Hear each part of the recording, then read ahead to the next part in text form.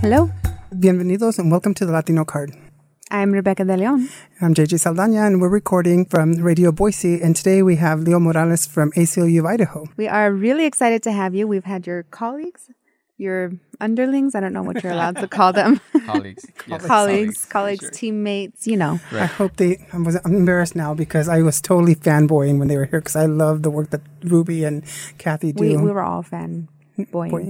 That makes the three of us. Yes, no. Ruby and Kathy are incredible, colleagues at the ACLU, do amazing work, and I'm so honored to be working with them on a daily basis. So yes, you guys have like a superstar team over there at the ACLU. You guys have all amazing people, and it's really telling. I think the amount of work that you do with such a small staff. You would think that the ACLU has got like 30 people, but you don't have 30. You have like 10, right? Not quite 10 yet, but at some point. point. Oh my goodness. So, wow. You haven't even made it to the double digits yet. That's impressive. Yeah, it's very impressive, the work that you do. And we're glad you're here because there's a lot of issues we want to talk about, both nationally and local, that have come up that I think you're probably going to be the expert and be able to answer some of those questions for us. Yeah, so let's start a little bit of talking about you. So you're the executive director of the ACLU. How long have you been executive director? So I guess July 31st was officially 4 years as the executive director of the ACLU. I've been at the ACLU for over 7 years, almost 8 years. Come October 11th of this year will be a full 8 years with the ACLU, and time flies for sure. Wow, oh my gosh. And then before that, you did community mobilizing work with ICANN, right? That's correct. I used to be with the Idaho Community Action Network, a statewide nonprofit community organization. And there I was 8.5 years as an employee. Wow. And, I learned lots of the skills with regards to community organizing, advocacy at the Idaho Community Action Network, and have transferred some of those over to where I'm at now with the ACLU. That's right. So the ACLU, I have noticed that is very multifaceted. I mean, you have obviously a very strong presence in the legislature, but you also have a very strong presence in the community. Right. And we talked about this briefly when Kathy and Ruby were here also, I think. But is that on purpose? Was that led by you? Well, I mean, it's part of, I would say, a trend at the ACLU. So historically, the ACLU is known for the litigation. Mm-hmm. Here in 2020, the ACLU will be 100 years old. And so, right, through that trajectory, we've primarily been known for the precedent-setting cases in the country, but we are also an organization that has shifted and made the changes to make sure that we're around for the next 100 years as well. And I would say over the last decade and a half, the ACLU has been moving in the direction of doing a lot more advocacy as well, whether that's at the legislature or in the community. And we really have a three-pronged approach to our work. So yes, we're in the courts. Litigation is really important. The second prong is that we're at the legislature, we're in Congress, at city halls. And then the third would be the community work. So we're out in the community doing education, know your rights trainings, and really mobilizing the community to, one, understand their rights, their constitutional rights, but second, to make sure that we're actually exercising their rights and protecting those rights for future generations as well. And speaking of know your rights, I'm seeing across just the country it's working. We've seen it across the news saying because of the know your rights, they didn't answer their door, or they knew that not to let this person in. They knew what a warrant looked like. So I think you guys are doing great work in getting that message out because people are listening and doing it. No, it's incredibly, I would say, inspirational whenever we see any person across the country be able to stand up and protect those rights, particularly when we have a very powerful government and growing as well with regards to the tremendous of power and the capacity they have to make people disappear. And in this country where we believe in freedom and liberty, it's the people that help protect that freedom and liberty from everyone. And when we stand up as individuals to honor that, I think we're better off as well. Let's talk a little bit about why knowing your rights is so important, especially now. Right now, we are really in a very unique time, I think. We have been seeing in the news a lot, there have been ICE raids, or at least you will hear that an ICE raid is coming and that they're targeting specific cities and it's going to happen this weekend. And I have seen the repercussions among the immigrant community. We have varying status, from undocumented to even a legal permanent resident. People are scared to leave their houses. They'll bunker down and turn the lights off. They won't answer for anybody. It's very stressful.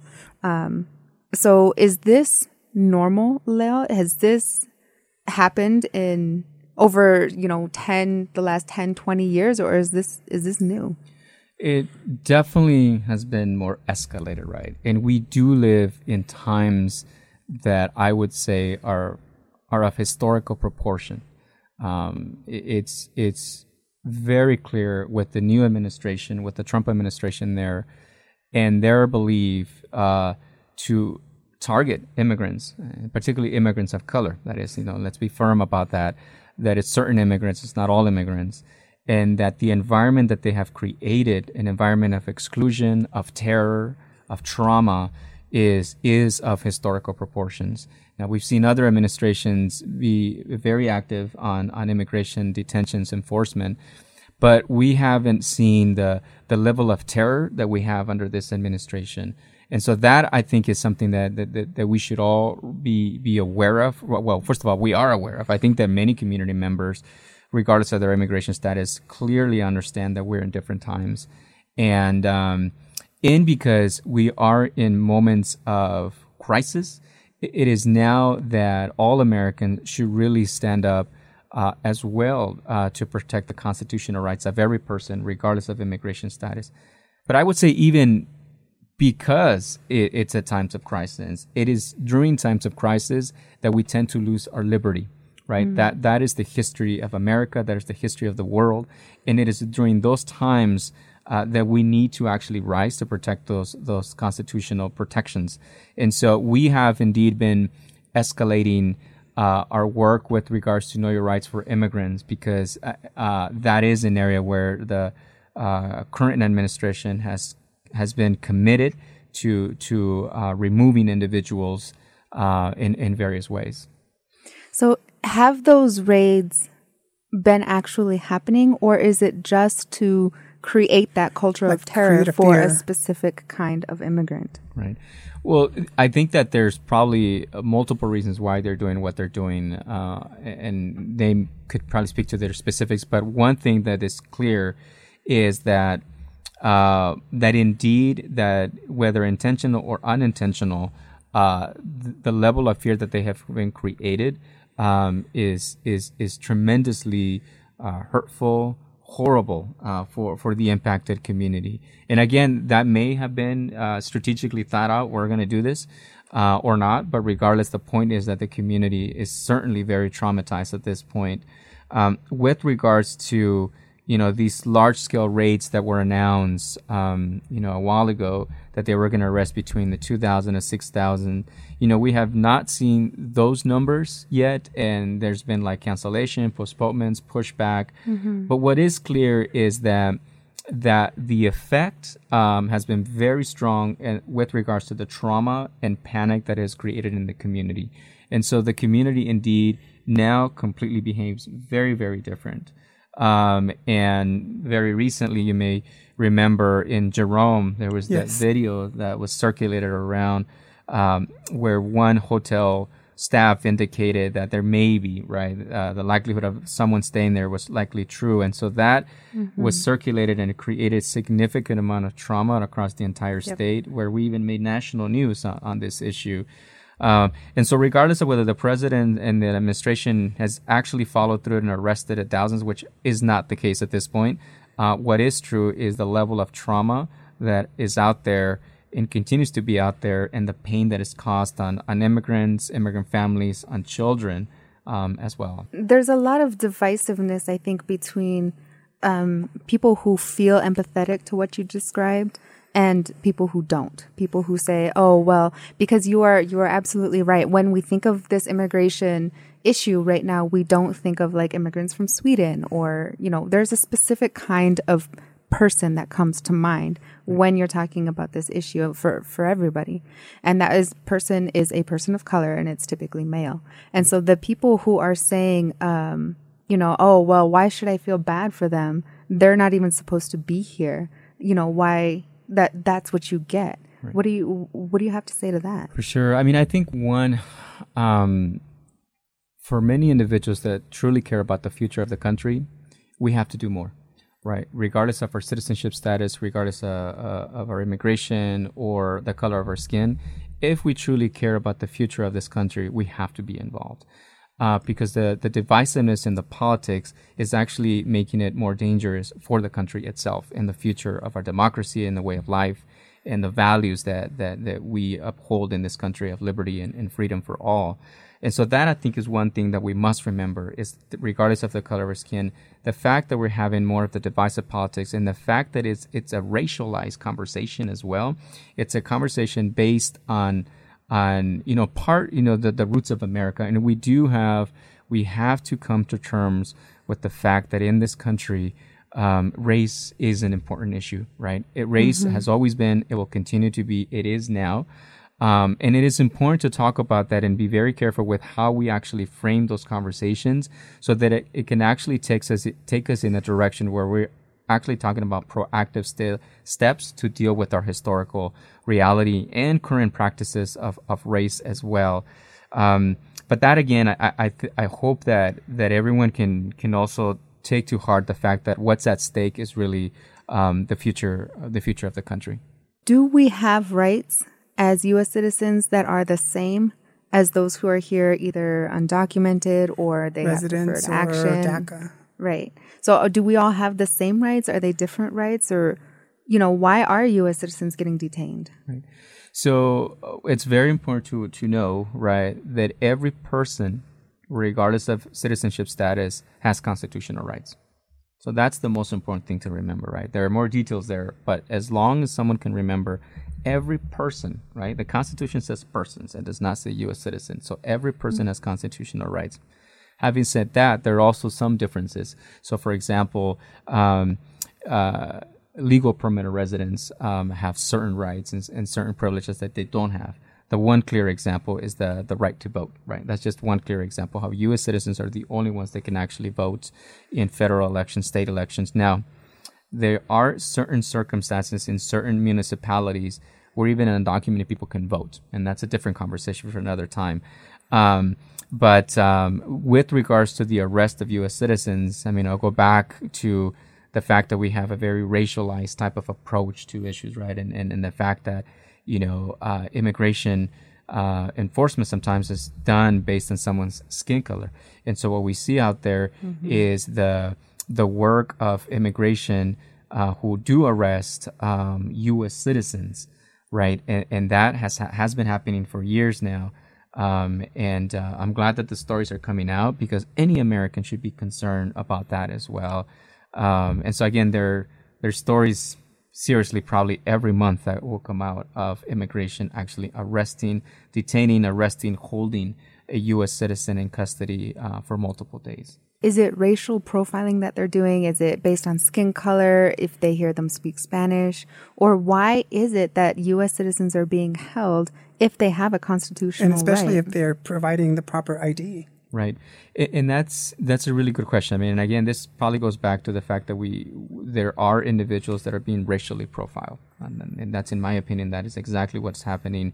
And as a result, and because there is a target on people of color, right?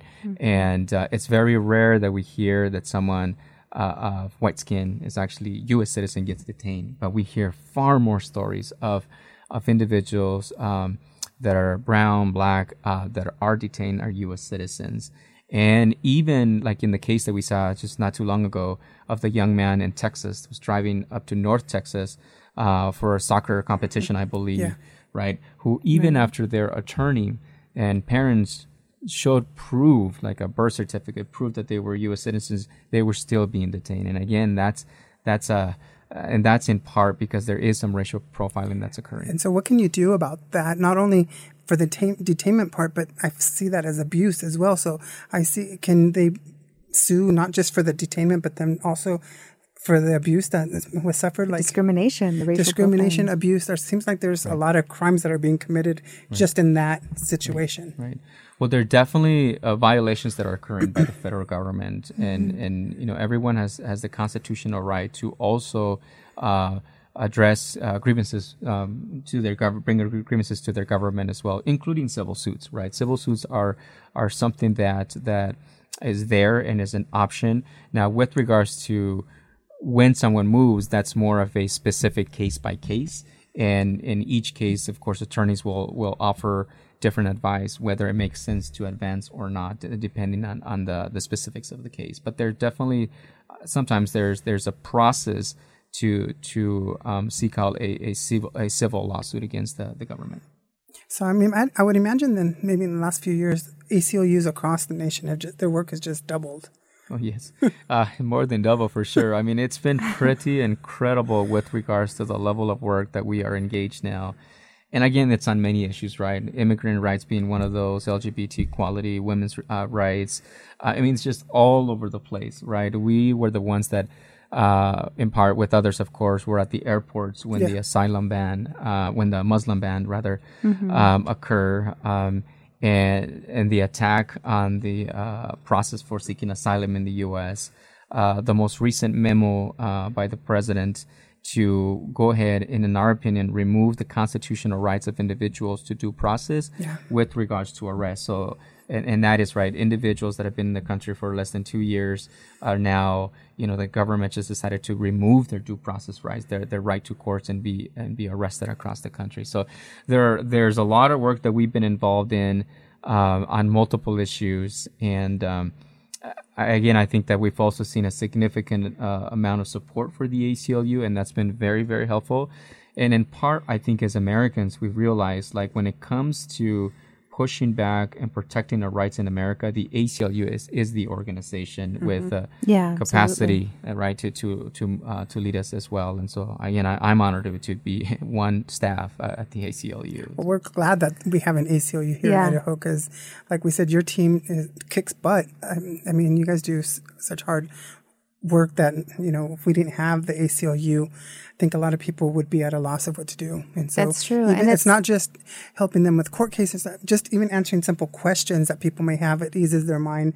Even by just saying, these are your rights, that's enough for some people to be like, okay, I can calm down a little bit because I know my rights. So it's not just taking people to court or running cases, just answering their questions is a big deal for a lot of these people, and knowing that you guys have experts to answer those questions. That's right. It's really a symbol, I think, across the country when you see something like, that young man who was detained, even though he was a U.S. citizen and provided the documents. It's scary. I mean, I get really stressed out. I get really scared. And then I see shortly after, like, the ACLU is bringing them to justice. I'm like, there you go. It's and your symbol of the Statue of Liberty. And I'm like, there we go. Right. It gives me a lot of comfort in this very scary time. It's very scary time for sure. And again, particularly for certain Americans of a particular shade.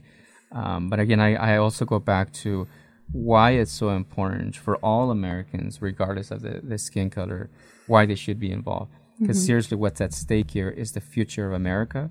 It is the values that we have and the kind of country we want to live in as well. Because typically the way oppression occurs too, particularly government type of oppression, is they target individuals that are easy to target, right? The individuals that are more vulnerable. And that's how our rights begin to be lost. For all Americans, right, for all persons in America, is that you target those individuals who the government believes are at the fringes, and it is during those times, during those moments of crisis, that all Americans should remind ourselves, like, okay, this is actually when I should come in because it's so important in protecting our rights and our way of life in the future. No, information is very powerful, right? Information is very powerful, and the more information we can get out to the community, I think the better off we are as a community. And that's something, we do, and we partner with others as well, and we're going to continue to do that. And I've noticed that you, all of your Know Your Rights sessions or presentations or whatever, they're always in English and Spanish. You have not just yourself, but I think you have a couple staff members who are fully bilingual, and that also it really ensures that the information is getting to the people who need it. So I was wondering, would you mind giving us like a really quick mini Know Your Rights thing? So let's pretend that I'm at home and there's ICE knocking at my door and I get really nervous. Like, what can I do? What should I do? Well, first of all, I mean, you have the right to, not necessarily answer the door immediately, right? So remain calm. That's one. You know, Hold my hand. Hold my hand, exactly. So I think you remain calm. That's one. If you actually can spot them outside, you know, and this is another thing to clarify is that we are in very difficult times where sometimes we see individuals come people that are out in the community selling stuff. Or, you know, we also have missionaries that are out door knocking, and sometimes they're wearing their suits, and people will leave, oh my God, La Migra's here, immigration's here, right? When in reality, it's not. Yeah. And so it's so important to be calm, right? Because when you're calm, you can probably better react as well. So be calmed.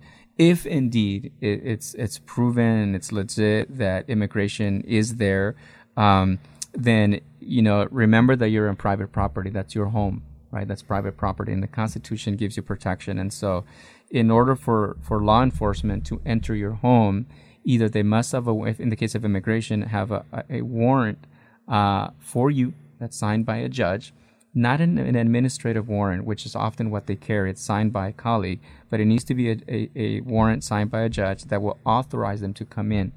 And so either they have that, or you invite them in, and so therefore you give consent for them to enter into your private property. What some people do is they just never open the door, right? They don't open the door, and so what they do is they call a friend. You know, they call a friend, a compadre, a comadre, you know, a neighbor. You know, I'm scared for the situation that I find myself. Can you please come? And then other people will come as well. And so either they may have different access that they can get into the house to be there with you, or at minimum what you get is you alert others as well. So then they come and they can be there and be witness, right?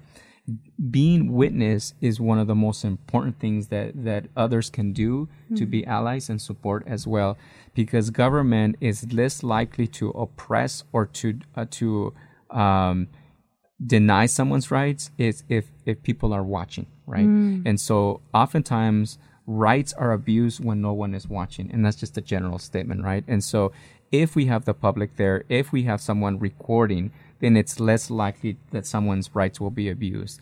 And so again, remain calm. You're inside. If you don't feel comfortable, call someone, right? Someone to come in and actually help you. Now, because if indeed it's immigration, you want to be careful who you call, right? Because if you call someone and that someone is not a U.S. citizen or a legal resident who will get additional questions, you know, you've got to be careful with that, right? So that, I got to say that as well. So that's very important. You can also, while still not opening the door, call an attorney, right? You're inside the house. Immigration is still door knocking. You tell them, you know, I'm not going to open the door. I don't feel comfortable. I'm going to call my lawyer. You call your lawyer, you know, you memorize a telephone number to an attorney's office, to your personal attorney if you have one. You dial the phone first, call the attorney. Hey, I've got immigration that's knocking on my door. I don't feel comfortable. And so hopefully someone will come and be there with you, right? So it's extremely important that even before you open the doors, there's a lot that can be done in order to protect yourself and still honor your rights as well. And so remain calm, call someone, call for support, and then again, if you choose to open the door, you can open the door. Know that anytime anyone opens the door, there are consequences, whether they're good or bad. So by opening the door, that doesn't invite them in, or does it? Well, you know, it depends. Because usually what has happened is that immigration interprets that, as you invited me in and you gave me consent, and therefore, right? And so and then that's where there's an issue at the courts, and you get to figure out who's right or who's wrong. Generally speaking, I think usually immigration, you know, because of the resources they have, you know, the point is they probably already arrested you if indeed you didn't have status, or even if you were a U.S. citizen, right? Which we see as the case sometimes. So, it's the opening the door is what gives access. Now, the other thing is that if you don't open the door, will immigration knock down your door? Right? Is the other question. Do they have the right? Yeah. And so, do they have the right is a different question. You know, I would say they do not have the right to actually knock down your door, right? And so, you know, if they do knock down your door, we're talking about multiple issues there as well. And that, again, is more, you know, lawyers will get involved on both sides and get to figure that out. And so there is, what's going to be interesting too is this case, this video that went around of a gentleman and his family, I believe, driving to the doctor. and got their, the person was exercising his constitutional rights. Yes. And what I saw in that video was that the immigration got frustrated that someone was exercising their constitutional rights, and out of frustration, the law enforcement actually broke the window. There are multiple issues there, and including the trauma that was left with the child that was in there, right? Child in the back seat. Child in the back seat, the baby, and then also the young man, because I believe there was a young man in there as well of school age, and so on. So there are multiple issues, and that again is when earlier we talked about the civil lawsuits as well, and that's again separate. But again, remain calm. You're still inside. There are many things that you can still do even before opening the door. And then even if immigration has an order, a warrant, there are different things that you can still do to protect your constitutional rights, including the right to remain silent, right? They may take you, they may drag you, they may do whatever they're going to do. You still have those constitutional rights. So I think the remaining silent, the not signing anything. And so that's just, there's a lot of stuff there that we can unpack just in that scenario of the home, right? If someone chooses to go ahead and say, okay, I'm going to turn myself in because I've got others here, then, that person may choose to exit the door and that's done. Hopefully it's done there. But at the moment that the door is open, immigration believes that that's an invitation, and they may come in and ask everyone that's there for their immigration status as well. And so there are pros and cons to opening the door. Again, point to remember is everyone has constitutional rights. And even if you're inside and immigration's outside, you should probably also call for some support so you're not going through this process by yourself. Wow. I feel much better already. I'm not going to lie. I feel a lot less freaked out. And it's very comforting to know, like, no, I have this right. I have, whether I'm a citizen or not, like, I have these rights. And I feel much more protected once I know that. Yes. Feel more human. Right? Yeah, more human. There's another issue, too, that I want to point to. And again, this is a video that got circulated, and many folks that are listening probably saw it, is that very powerful video of what happened in Nashville, Tennessee. With the neighbors? With the neighbors, exactly, right, where there was the gentleman and son were in their vehicle when immigration came and, of course, wanted the individual to step out to arrest them. They were also honoring their right, and they didn't do that. And all of a sudden what happened was the neighbors came, right? And through, I think it took, I want to say 4 hours, and I'm not sure whether it was 4 hours or not, but it was a period where it got built up, more neighbors came, and ultimately what ended up happening there, because it's unlikely that immigration had a warrant signed by a judge, that eventually, through frustration, first of all, they were not able to arrest the pair of individuals. But what was very powerful, too, was how the community came around to protect their neighbor. And they built a human chain around the vehicle so that the young man and father could actually enter the home, right? And that, again, is another way of how to protect your rights in a community. And so eventually, based on what I saw in the video, the immigration left. Right. Well, and they had called the police, is my understanding there, and the police were like, there's nothing we can do because there's no warrant. Is that right? That's correct. So law enforcement was there as well. And in that video, we see there's a questioning of law enforcement. And you're right. I mean, what we see in the video is like police saying there's nothing we can do. I mean, I probably would have still questioned, why are you here? Right. Why was local police there as well? And so on. And maybe there's different reasons, of course. But the point is, right, is like there are times where if a crime hasn't been committed and there is no clear and present danger involved there, that it's very powerful what happens when the community and individuals choose to actually exercise their rights. And that's one thing we want to remind listeners, right, is that in whatever circumstance you are, it's so important to begin to honor and protect those constitutional rights. And the power of the video, too, right? That's a First Amendment, right? The ACLU is proud to protect that First Amendment of video recording as well. And that is a powerful tool because what it does is that it allows the rest of the world to see what is happening. And as I mentioned earlier, it is less likely that there will be a violation of rights when everyone's watching. And that is in many cases, whether that is in the cases of immigration whether that is in the case of domestic violence, abuse. When everyone's watching, the oppressor is less likely to actually commit something that's horrible, right? And so that, I think, is something that we should remember too, is that when everyone's watching, it's less likely that something horrible will happen. Now, if it does happen, then all of us in a society have the moral responsibility as well to stand up for what's right. To wrap it up, the ACLU has done a lot to go to court and fight for the people whose rights have been violated, but they also do the community engagement piece, and putting out these Know Your Rights. So I have shared, you have an example of like a warrant that's signed by a federal judge so people can know what it looks like. Mm-hmm. And we can link to all of this in the description of the podcast. You have Know Your Rights cards that you can print off in English or in Spanish. You can keep it in your wallet. There's so much that the ACLU has done and continues to do, and you go out into the community to educate people of their rights. What can people do to support the ACLU in these efforts to get people to retain their liberty and their justice? For sure. There are many things, and I think there's something to do for every single person that wants to be involved.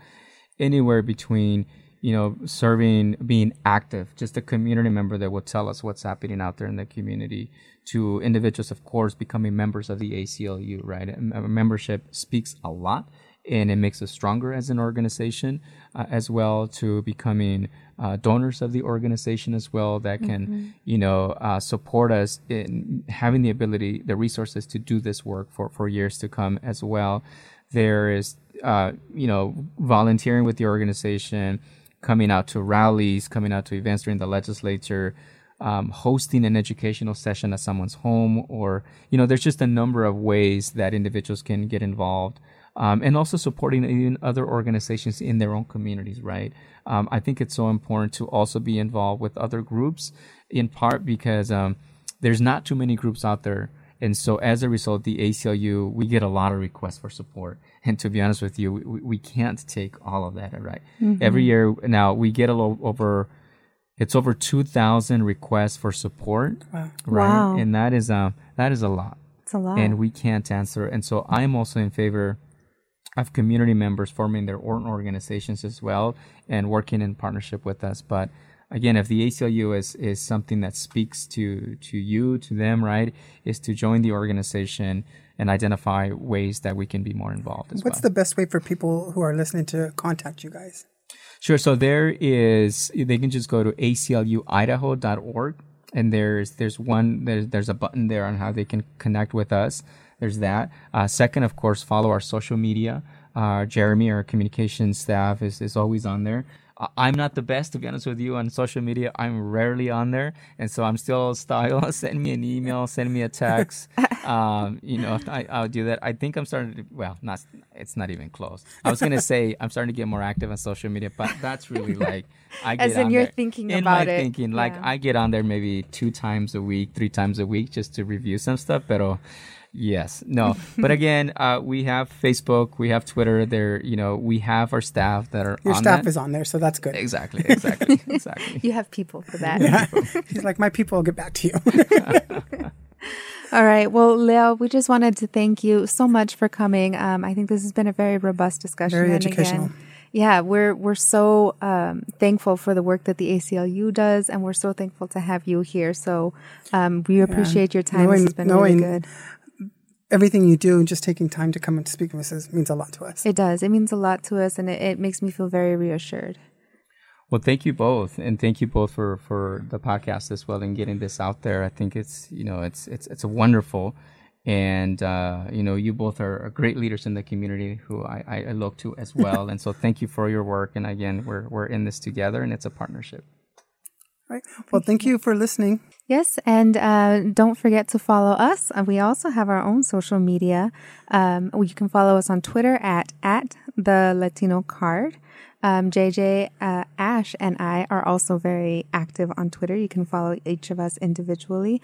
Or if you have any questions, concerns, comments, you want to yell at us, you can email us also the old school way at LatinoCardIdaho@gmail.com.